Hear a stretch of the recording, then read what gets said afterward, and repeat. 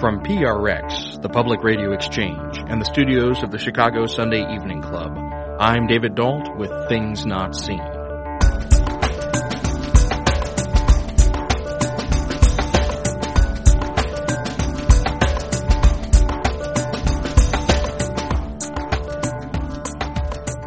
On today's show, our guest, Michelle Van Loon, speaks frankly about battling shame and regret.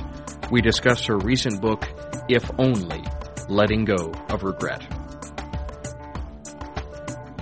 Later on the broadcast, our producer Natasha Alford examines how white Christians have responded to the grand jury verdict in Ferguson over the past few weeks.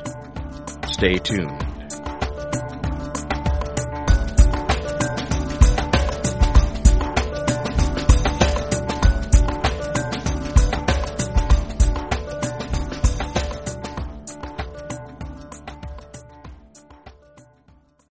This is Things Not Seen. I'm David Dault. Our guest today is Michelle Van Loon, author of If Only, Letting Go of Regret, published in 2014 by Beacon Hill Press. In the 1980s, Ms. Van Loon was a writer for a children's radio show produced at Chicago's NPR station. She currently works as a communications consultant for faith-based nonprofits. She's a regular contributor to Christianity Today's female-focused blog, Hermeneutics, as well as writing regularly for Patheos.com. Michelle Van Loon, welcome to Things Not Seen. Thanks so much for having me. It's great to be here. I've asked you if you could start us off by reading a short passage from the early part of your book. My pleasure. This is from If Only. Few of us walk through life without accumulating regret.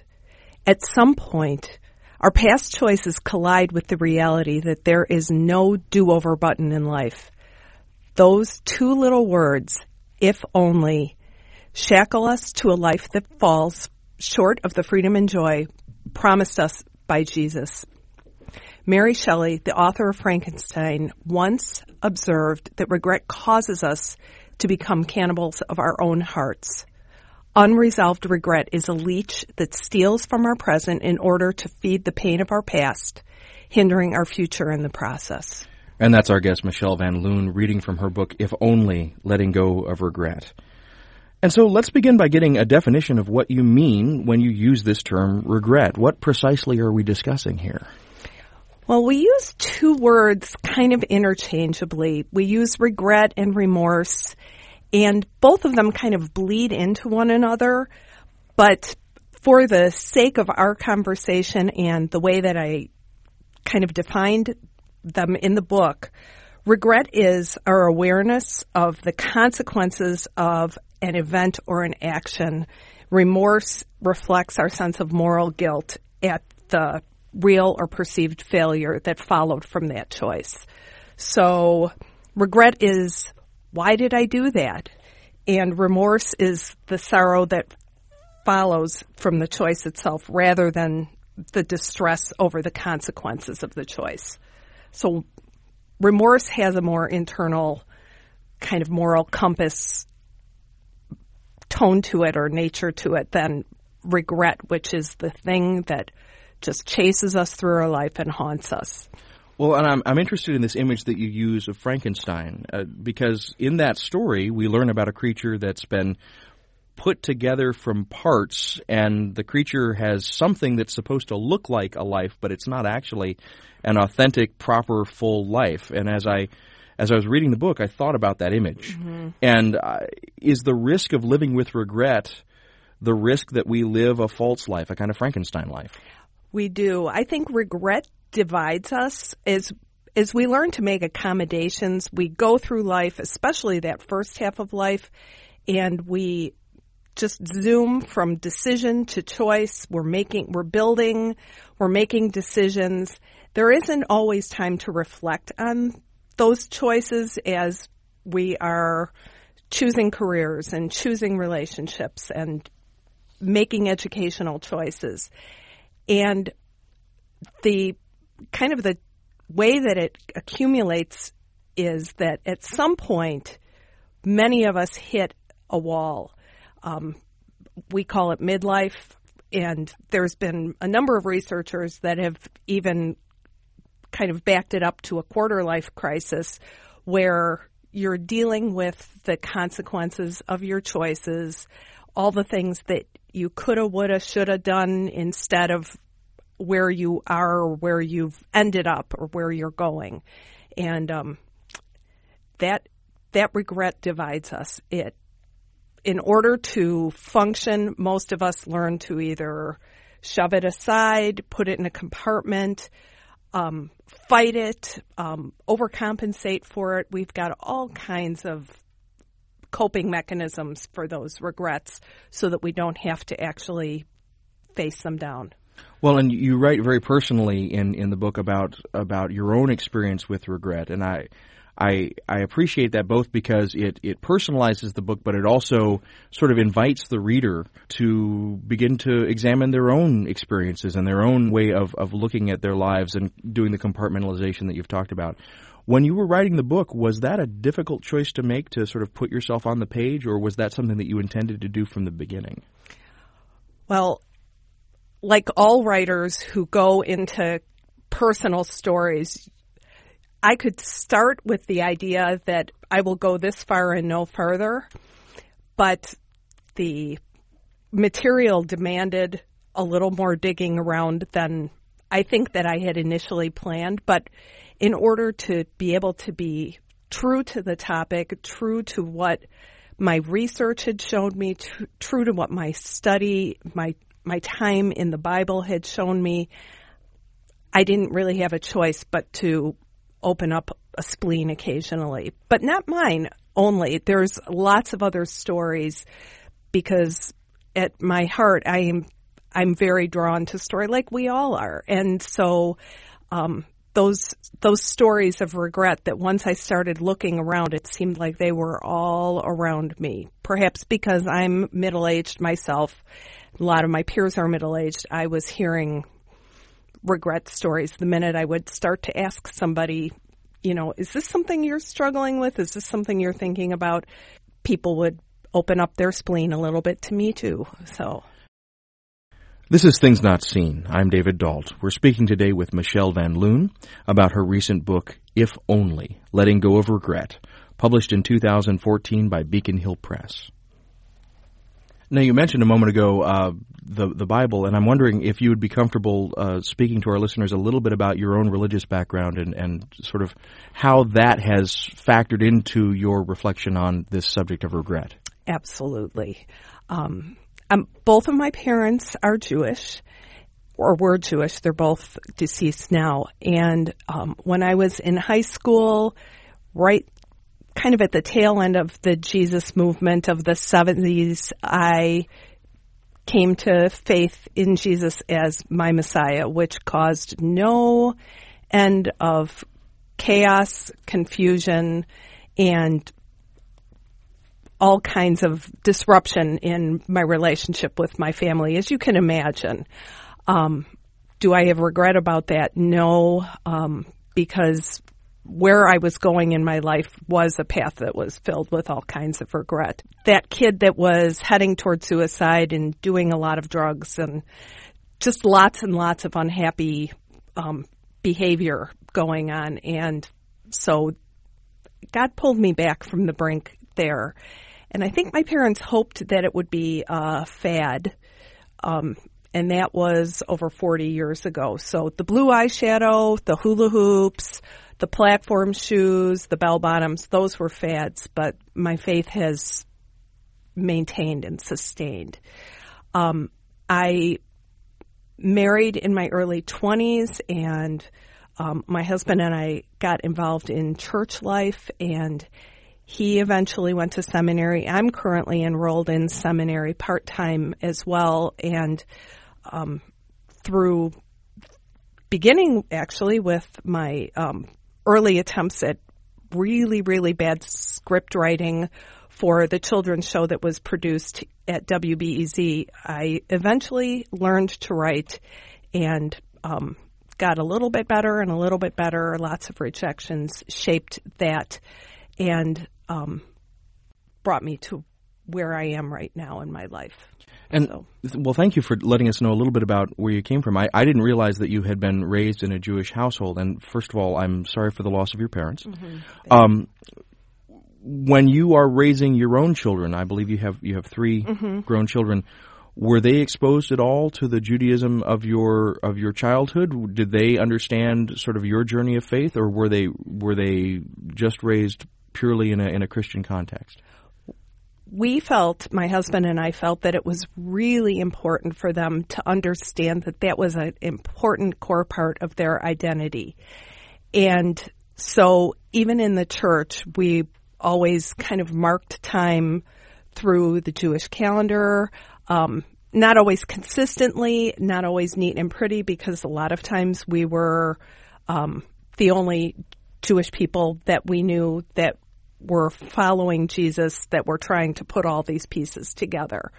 My kids were great peacemakers in my relationship with my parents, and for that I am very grateful. And so all three of my kids have that understanding that that's their Jewish identity. My husband's mom is also Jewish, so there were two of us that were working in concert to try to help bring that to them as well, bring that to our children. Well, you spoke a little bit about the choice as an author to put yourself into the book, but I'm curious also, when you began to write this book, who did you imagine that the audience was going to be? Who did you envision on the other side of that page? Who were you writing for? I think I was writing for the same people that I had been talking to, as so many of my friends were hitting empty nest years, and sometimes marriages were coming to an end, sometimes, especially for women, without the primary identity of parenting as the kids were gone. There was a lot of space in many of my friends' lives for asking those existential, who am I, how did I get here, where am I going, kinds of crises. That wall was kind of, I faced it in my own life, and I was hearing it again and again and again. And as I began to see that for many of us, regret was kind of the welcome mat and portal into midlife issues and midlife resolution, I began to search around. I write for a couple of different places on midlife issues from time to time. So I was already kind of keyed into that, but then to be able to focus it down and think, who's talking about this and what does it look like spiritually? Sometimes I think in the church we tend to kind of zoom past regret. We're supposed to focus on confession and then walk in faith. And so what to do with those old regrets, particularly if you've walked along in faith in the church for a long time, there's not always a space to be able to process them if they're long standing. And so I thought, what would help me? What would help my friends? What would help other people that have hit some kind of wall in their life to move past that wall and be able to put those pieces back together? You're listening to Things Not Seen. I'm David Dalt. We're speaking today with our guest, Michelle Van Loon, the author of If Only, Letting Go of Regret. You can find out more about the book at our website, thingsnotseenradio.com. We'll be back in a moment. If you're just joining us, our guest is Michelle Van Loon, and we're talking about her recent book, If Only, Letting Go of Regret. This is Things Not Seen. So what I hear you saying is that the sort of core audience that you envisioned were people that were moving through a midlife crisis mm-hmm. and hitting that wall that you've mentioned several times. What does that wall feel like? I mean, I'm sure that every listener has their own sense of that, but I wonder if you could characterize what that wall feels like. That is a great question. I think what I was hearing from many of my friends, and not just people in my age group, but I am involved in mentoring several younger women in their late 20s and early 30s, and that quarter life crisis kind of mirrors and echoes some of the same things that the midlife crisis does for us, that who am I, what am I doing? And the tricky part about those questions is that sometimes we don't really have the vocabulary to know how to ask them fully. And so those questions haunt us at night. They wake us up in the middle of the night, and there we sit in the darkness trying to make sense of the depression that we might feel or the anxiety that causes us to jump into a bunch of other activities to try to make that who am I and where am I going set of questions dissipate a little. Well, earlier in the conversation, you drew a distinction between regret and remorse. But also in the book, you talk about the difference between regret and shame. And I'm wondering if you'd speak a little bit about kind of how you see those two concepts interrelating, but also what the differences are there. Well, shame could be its own set of encyclopedias, not just a book. And there's lots and lots of great writing and great material on that. Regret definitely can cause us to hide. Shame causes us to hide. Regret and the sense that we have really woofed it somewhere and gotten off track, particularly if we don't want to reveal that part of ourselves to the world, we will hide it. And shame can look a lot like great religious performance. It can look like the addiction that is often familiar to many of us, that if you walk through addiction and recovery, you're dealing with shame issues and resolving some of those shame issues. But regret is that voice of accusation. Shame is the place that we hide so that we don't have to hear that, or at least we think we don't have to hear it. It's there. The tape is playing, maybe very quietly, in the racket of all the other things that we do to hide. But so am I hearing you correctly that regret is a voice that comes from inside ourselves, and shame is more the fear of the voices of others? Yes, definitely. Okay. Definitely. And so I can see how those two things would be related, but I also see why the distinction is important, because when we're talking about regret, that's that more existential, I'm not where I should be, but there's no one else telling you where you necessarily should be. It's the internal voice. It's that internal voice that, and sometimes particularly because unprocessed and unresolved regret just kind of keeps us in a place where we're never quite finishing that sentence. We just know it's not right.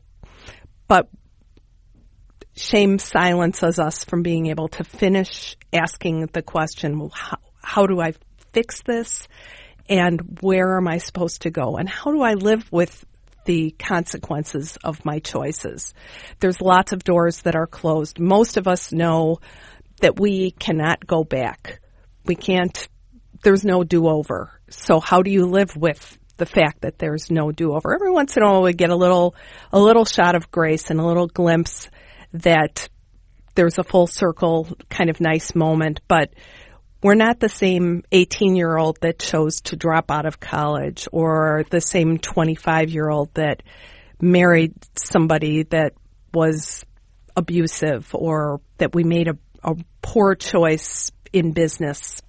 You know, we don't get those do-overs. Is it that regret is visible and shame is invisible, or is that too simple a distinction? Are there invisible and visible aspects to both of them? I think there's invisible and visible aspects to both of them. And it's hard to compartmentalize and say, well, this is where regret ends and this is where shame begins. This is where remorse stops and regret begins. In the emotional and spiritual realm, they all kind of chatter and they form quite a Greek chorus. So, really good harmony. So, this is Things Not Seen. I'm David Dalt. We're speaking today with Michelle Van Loon about her recent book, If Only, Letting Go of Regret, published in 2014 by Beacon Hill Press. Well, near the end of the book, you make a very strong statement. You say that regret is a thief that steals your life from you. That, when I first read that statement, that seemed very dramatic. And then, as I reflected more on it, it seemed to me to actually kind of ground out and speak a certain form of truth. But I'm wondering, as I wrestled with that, I had a few minutes to sort of think about it. But I'm wondering, kind of, when you make a statement that is that strong, that regret can literally steal your life from you, I'm wondering for sort of what you meant when you first wrote that, but then also, has that changed at all? Do you still want to make that statement as strongly, or has the statement even perhaps strengthened for you since you made it? I stand by that statement. I did an interview not long ago, and someone said, well, I don't have any regrets. I've been very pleased with the way my life has gone, and I don't have any regrets at all. What a great gift to feel that way. But even if the individual person doesn't have regrets, most everybody else in our world at some level is either dealing with regret or avoiding dealing with them, kind of embracing the message of culture that, you shouldn't regret, just grab what belongs to you. Your choices are your choices, and you should be empowered by those choices. That is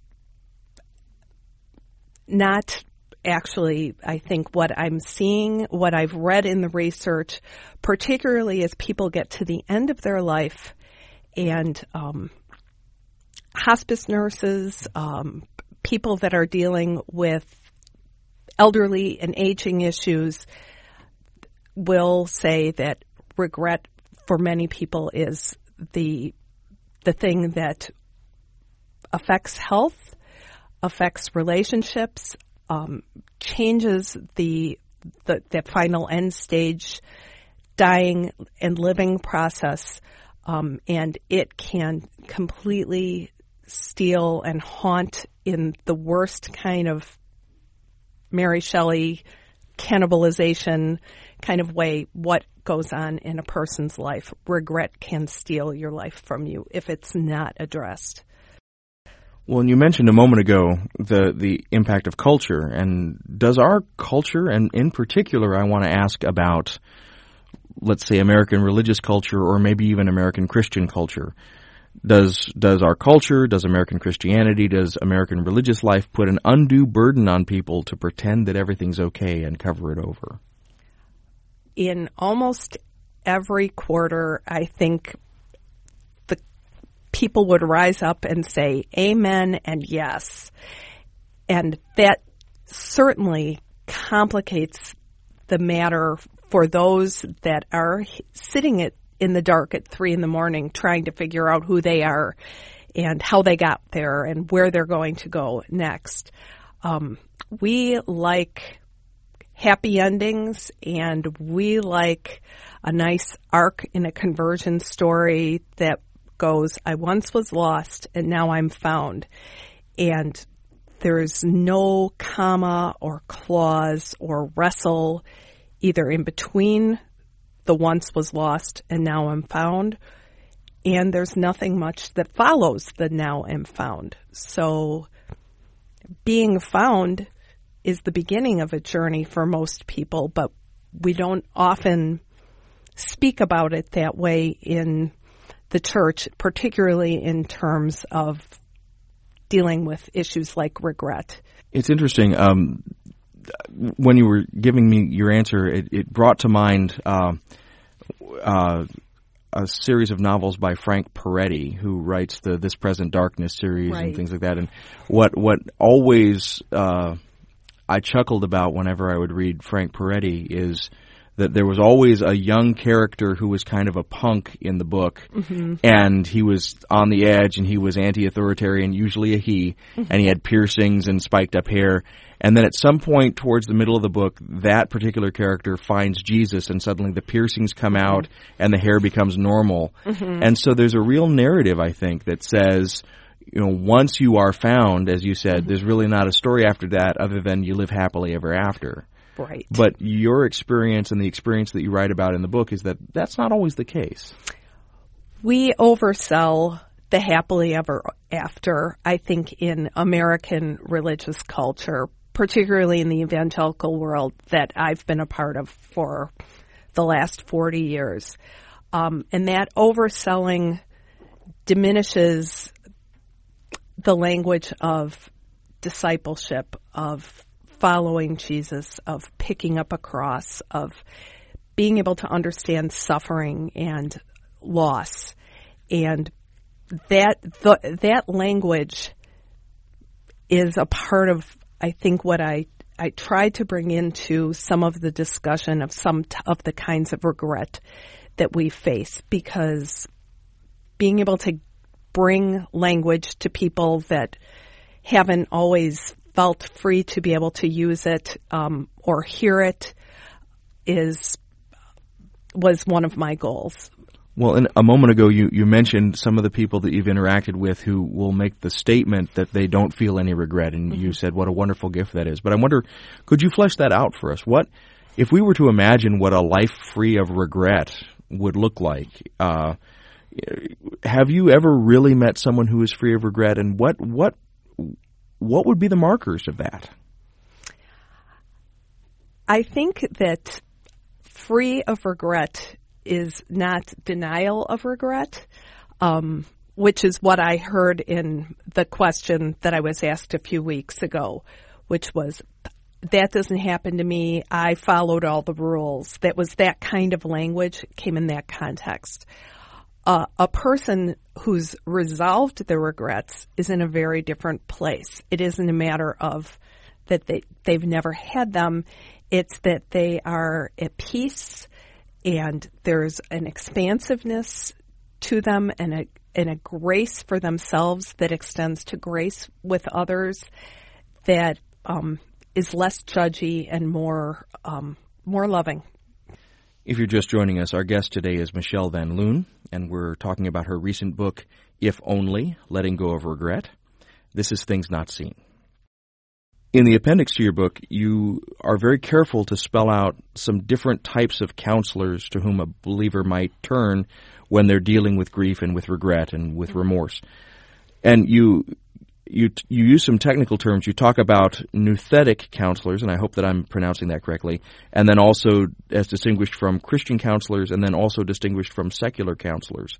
And I wonder if you might just take a moment for our listeners to draw out these distinctions between these different approaches to the practice of counseling.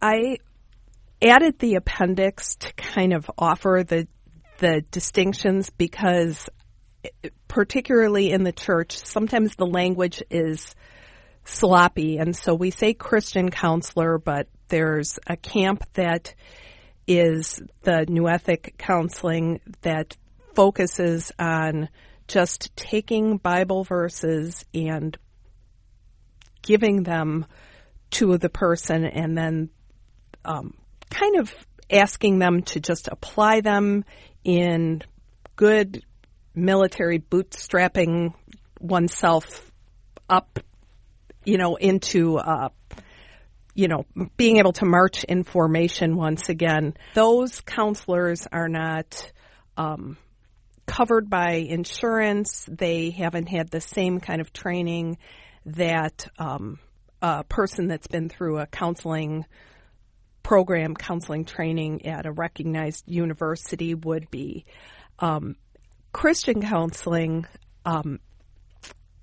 is just counseling that is done by a person who has a Christian testimony, but the focus is that they've been through training in a recognized university setting and that they're often on people's insurance plan. The focus is counseling. The adjective Christian just describes the person. But even a person who chooses to see a counselor who doesn't maintain the Christian in front of their counseling, they're there to be able to support you in your journey. They're not there to evangelize you toward a particular position. They're there to help you untangle the tangle that you're in. And so I wanted to be able to offer people a little bit of clarity if they find a book for a deeply entrenched problem or a tape that is playing constantly in your head that is saying, woulda, coulda, shoulda, if only you had done this or that. Sometimes you need a lot more than a book to be able to get that untangled. And so I wanted to be able to offer people some resources if all this book did was just kind of stir some things up. So what I'm hearing you saying is that a person who comes from a faith background might think that the right approach would be simply to be driven to the scriptures and to be given kind of drill sergeant-like a series of mantras almost to meditate upon. And the suspicion might be that a person who is a counselor who doesn't wear their faith on their sleeve would never be able to relate to a person of faith. But what I'm hearing you saying is that there's a wide spectrum, and within licensed counseling, there are definitely counselors who are not overtly religious who can hear with sympathy and be effective to believers. And just because a person is throwing Bible verses at you doesn't mean that they'll be necessarily an effective counselor. Am I hearing that correctly? Exactly. The key is to be able to get coached out of where you're stuck. And so Scripture can definitely do that, but it isn't always the only thing. We need the community of other people around us. It may be that your stuckness may benefit from a spiritual director, a really gifted pastor who has got a strong counseling either gift or some additional training, but you may need to take it up another level, particularly if you can't get unstuck from that place of grief and just hearing the accusation that you've gotten it wrong and you've wasted your life. If you're just joining us, we're speaking today with Michelle Van Loon. She's the author of If Only, Letting Go of Regret, published this year by Beacon Hill Press. You can find out more about the book at our website, thingsnotseenradio.com. You're listening to Things Not Seen. I'm David Dalt, and we'll be back in a moment. This is Things Not Seen. I'm David Dalt. We're speaking today with Michelle Van Loon about her recent book, If Only, Letting Go of Regret, published in 2014 by Beacon Hill Press. Well, you mention in the book several instances when you've dealt with your own regret and struggled with your own shortcomings. And I was wondering, has working on this book been helpful with those struggles? Did putting the words on paper help your own recoveries from regret? Mm-hmm. Well, writing confessionally certainly has that aspect, but I was actually surprised at how little it had budged me from the work that I'd already done previous to that. I think walking through that process in my own life of coming to terms with some of those losses, seeing a counselor at one point, being involved in listening prayer with others, and just some of the intentional and intense spiritual friendships that I'd had where people had the right to speak into my life and ask me those questions, that all of those things positioned me to be able to write with some distance and disconnect. So it wasn't quite the purge fest that it might sound like, and I'm grateful for that. It helps to be able to write from a little bit of perspective rather than being in the process and kind of purging on paper. Although there were definitely some moments of that for sure. And a moment ago, you mentioned that you've gotten some feedback about the book, and that people, you mentioned that the people have sort of seen themselves mirrored in some of the anecdotes from the book. But I'm wondering if you'd be willing to sort of share some of the other reaction that you've gotten as you've been promoting the book since it was published this past summer.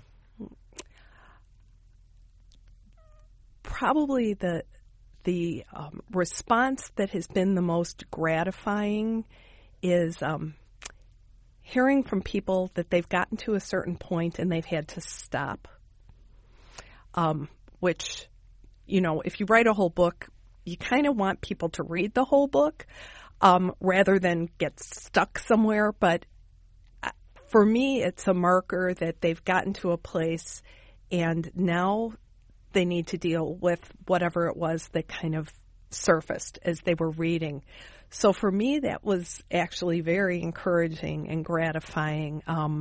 I've gotten thank yous, and that's also to the glory of God. I'm grateful for those thank yous, and I'm grateful to hear that people are using the book in groups, Bible study groups or book groups, to start some conversations that really need to be held, because sometimes just voicing it and finding out you're not the only one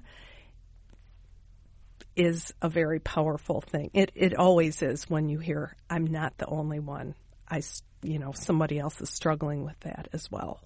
Are there plans to do further projects to follow up on this trajectory, or is this a one-off and you'll now move on to other things? Well, my next project is actually completely different. I'll be writing a book about the Jewish feasts and the Christian calendar that'll be released in 2016 that kind of brings together pretty much my whole life in a completely different way. I'm really grateful that I'll have the opportunity to write that book. But I would definitely like to come back to the themes of grief and loss. Like I said, there's a lot out there on grief. There's a lot out there on shame. But I think there's new ways to be able to offer people to think and talk about these things that can help reconnect them with God, reconnect them with themselves, all those broken pieces of themselves, and with others particularly in the faith community. So.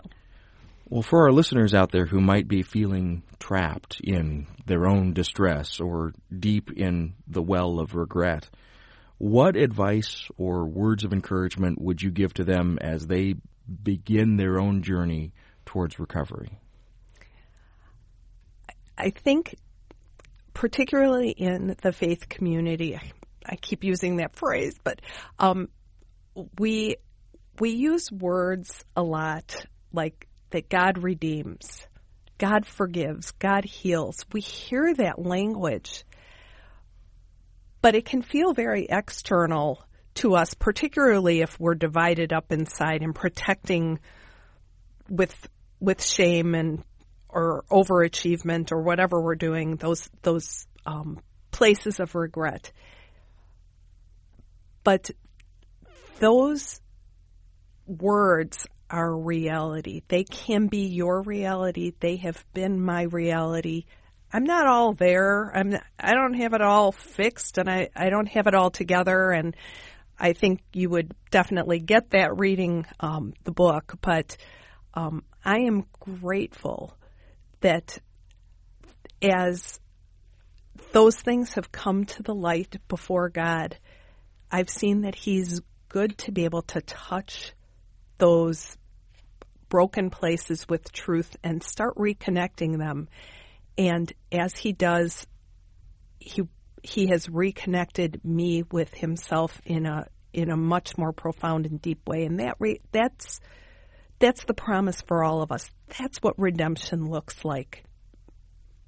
Well, Michelle Van Loon, I've enjoyed very much our conversation. Thank you for speaking to us today. Thank you so much for having me. Our guest today has been Michelle Van Loon. She's the author of If Only, Letting Go of Regret, published in 2014 by Beacon Hill Press. In the 1980s, Ms. Van Loon was a writer for a children's radio show produced for Chicago's NPR station. She currently works as a communications consultant for faith-based nonprofits. She's a regular contributor to Christianity Today's female-focused blog, Hermeneutics, as well as writing regularly for Patheos.com. After the break, we hear from Natasha Alford about the response of white Christian leaders to the recent events in Ferguson and New York City. We'll be back in a moment. If you're listening to the show for the first time and you like what you hear, you can subscribe to our podcast on our website or on iTunes. Search for Things Not Seen Podcast in the iTunes store. And while you're there, we'd love it if you took a moment to write a review and give us a rating. That's actually unbelievably helpful to us in getting the word out about the show. And thank you as always for listening. We're also on Facebook. You can find us there at facebook.com/thingsnotseenradio. If you're on Twitter, please take a moment and follow us at Not Seen Radio. And one more plug. If you haven't yet discovered our Daily Religion Moments podcasts, you're truly missing out on a treasure. Each and every day, our senior producer, Katie Scroggin, finds some highlight from religious history and turns it into this incredible, informative little 2-minute gem. Seriously, they're brilliant, they're free, and they happen every day. You should be listening. And even better, we have them all archived at our website. So if you're just now starting to listen to Religion Moments, you've not missed out on a thing. You can go back and explore the whole catalog just like you were traveling back in time. This is Things Not Seen. I'm David Dalt. Each week on our program, we offer a rich conversation about culture and faith. The entire country has been caught up in the conversation about police tactics these past few months. The events in Ferguson, Missouri, and then New York City, where 2 black men died at the hands of white police officers, sparked debate and public protest. And these only increased as grand jury verdicts came back with refusals to indict the officers involved. Despite weeks of taking to the streets and early expectations that the protests would blow over, the public discontent has remained active from news cycle to news cycle, with no clear end in sight. Our producer, Natasha Alford, explores one aspect of the public response, the voices of white evangelical and mainline Christians. Eric Garner's final moments are seared into the American psyche. What started as a confrontation for allegedly selling bootleg cigarettes ended in death for the father of 6. 11 cries of not being able to breathe as a group of police officers take him down, and the final breath before he goes silent were all caught on cell phone video, then shared virally. The no indictment decision on the part of a Staten Island grand jury has stirred the conscience of the country, calling thousands to gather on the streets, protesting that Black Lives Matter and justice must be served. Black Lives Matter! Black Lives Matter! Black Lives Matter! Black Lives Matter! One noteworthy group of people speaking out is white Christian church leaders. Sunday morning has long been called the most segregated hour in the country. It's when a tale of 2 Americas is most evident, segregated housing patterns only reinforcing segregated faith experiences. And with that segregation, often is a gap in understanding of the experiences of other groups. But in the wake of the grand jury decision, white church leaders are stepping out and speaking up. Religion News Service reports that Russell Moore, president of the Southern Baptist Convention's Ethics and Religious Liberty Commission, released a statement in the wake of the no indictment decision. The following is a clip of his podcast. Some of these issues are going to be complicated. And some of these particular, we're going to have, when it comes to Ferguson, people are going to have different understandings of, well, do you think that what should the grand jury have done and how should they have handled this? There are going to be some different interpretations of this. But folks, when we've got police officers killing a man on video with a chokehold, can we not say there are still some problems in American society when it comes to race? And if we can't say that, if the Church of Jesus Christ cannot say that we don't have all the answers for how to fix the systemic structures, but what we do know is that we in our churches ought to be grieving over the fact that we are siloed away from one another into white churches and black churches and Latino churches far too often. And that one of the ways that we ought to embody the gospel of Jesus Christ is by congregations that love one another and that go beyond carnal divisions and instead signal all of these divisions broken down so that our identity is in Christ. And Todd Pruitt, lead pastor of Covenant Presbyterian Church in Harrison, Virginia, blogged an article called 6 Ways Christians Should Respond to Eric Garner's Death. He writes, "As a white man in America, I have no idea what it's like to be a racial minority. It serves no good purpose to pretend that America is 1960s Mississippi, but neither does it serve the truth to pretend that we are not still haunted by the sins and consequences of racism." But not every voice elevating the fight for racial justice has been warmly received. We have to acknowledge that something is wrong.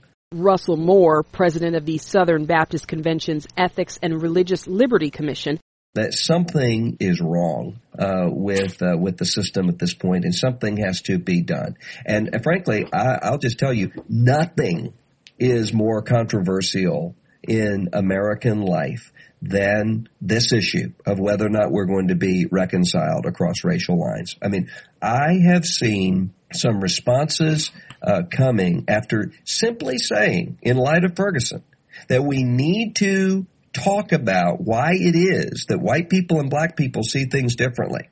And I said what we need to do is to have churches that come together and know one another and are knitted together across these racial lines.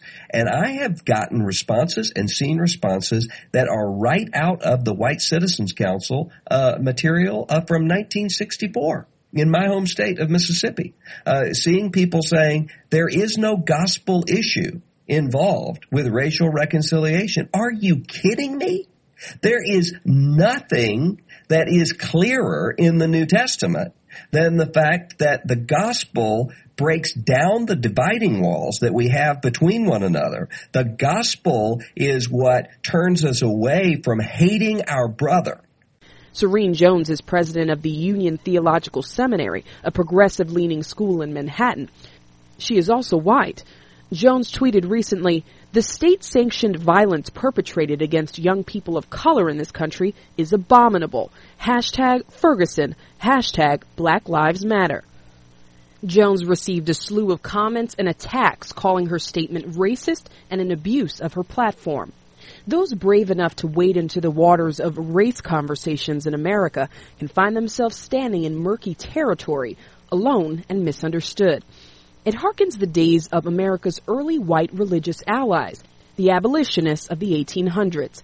They were bold enough to not only decry slavery, but to call it sin, and many were punished for it. Leaders like William Lloyd Garrison and Theodore Weld called out racism at a time when it was economically beneficial and politically expedient to support it. Tim Stafford of Christianity Today writes that abolitionists' message of slavery as sin was so unpopular because it, quote, rankled in America full of self-important virtue as God's darling.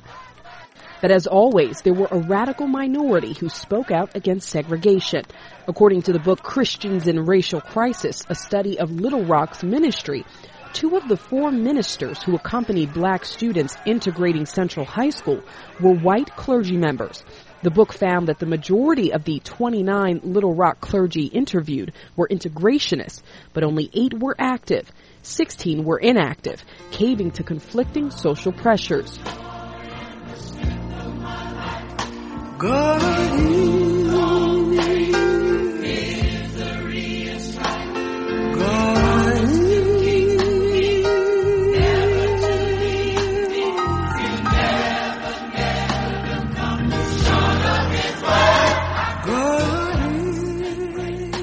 On the day Eric Garner was laid to rest in Brooklyn, New York, an organist played the song God Is.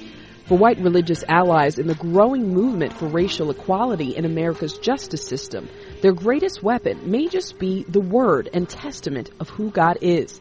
The day news broke that there would be no charges against the officer in the Eric Garner case.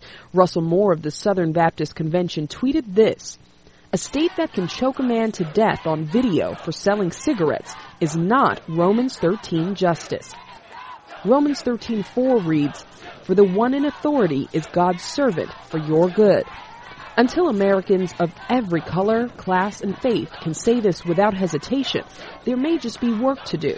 And every Christian, regardless of their background, can be called to do it.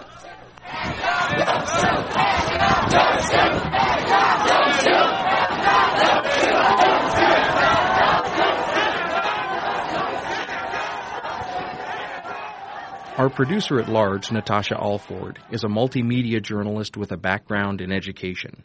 She's a graduate of Northwestern University's Medill School of Journalism and works as a reporter in Rochester, New York. Things Not Seen is produced by Sandberg Media, LLC, with the support of the Chicago Sunday Evening Club. Today's show was recorded at WBEZ's Navy Pier Studios overlooking beautiful Lake Michigan. WBEZ is not responsible for the content of this program. Additional production for this week took place at the studios of the Chicago Sunday Evening Club here in the Chicago Loop and in Rochester, New York. Our theme music is composed by Gene Kija. Mary Gaffney engineered the show. Kim Tron and David Dault did the editing. Our staff includes Travis Abels, David J. Dunn, Natasha Alford, and Alexander Badenoch. Katie Scroggin is our senior producer. You can follow us on Twitter at Not Seen Radio. Visit us on Facebook and like our page to receive regular updates about the show and find out more about upcoming guests. That's facebook.com/thingsnotseenradio. And you can sign up for the free podcast, listen to old shows, send us an email, and hear extra audio from our guests if you visit us on the web at thingsnotseenradio.com. I'm David Dault, and we'll be back next week with more conversations about culture and faith. Please join us.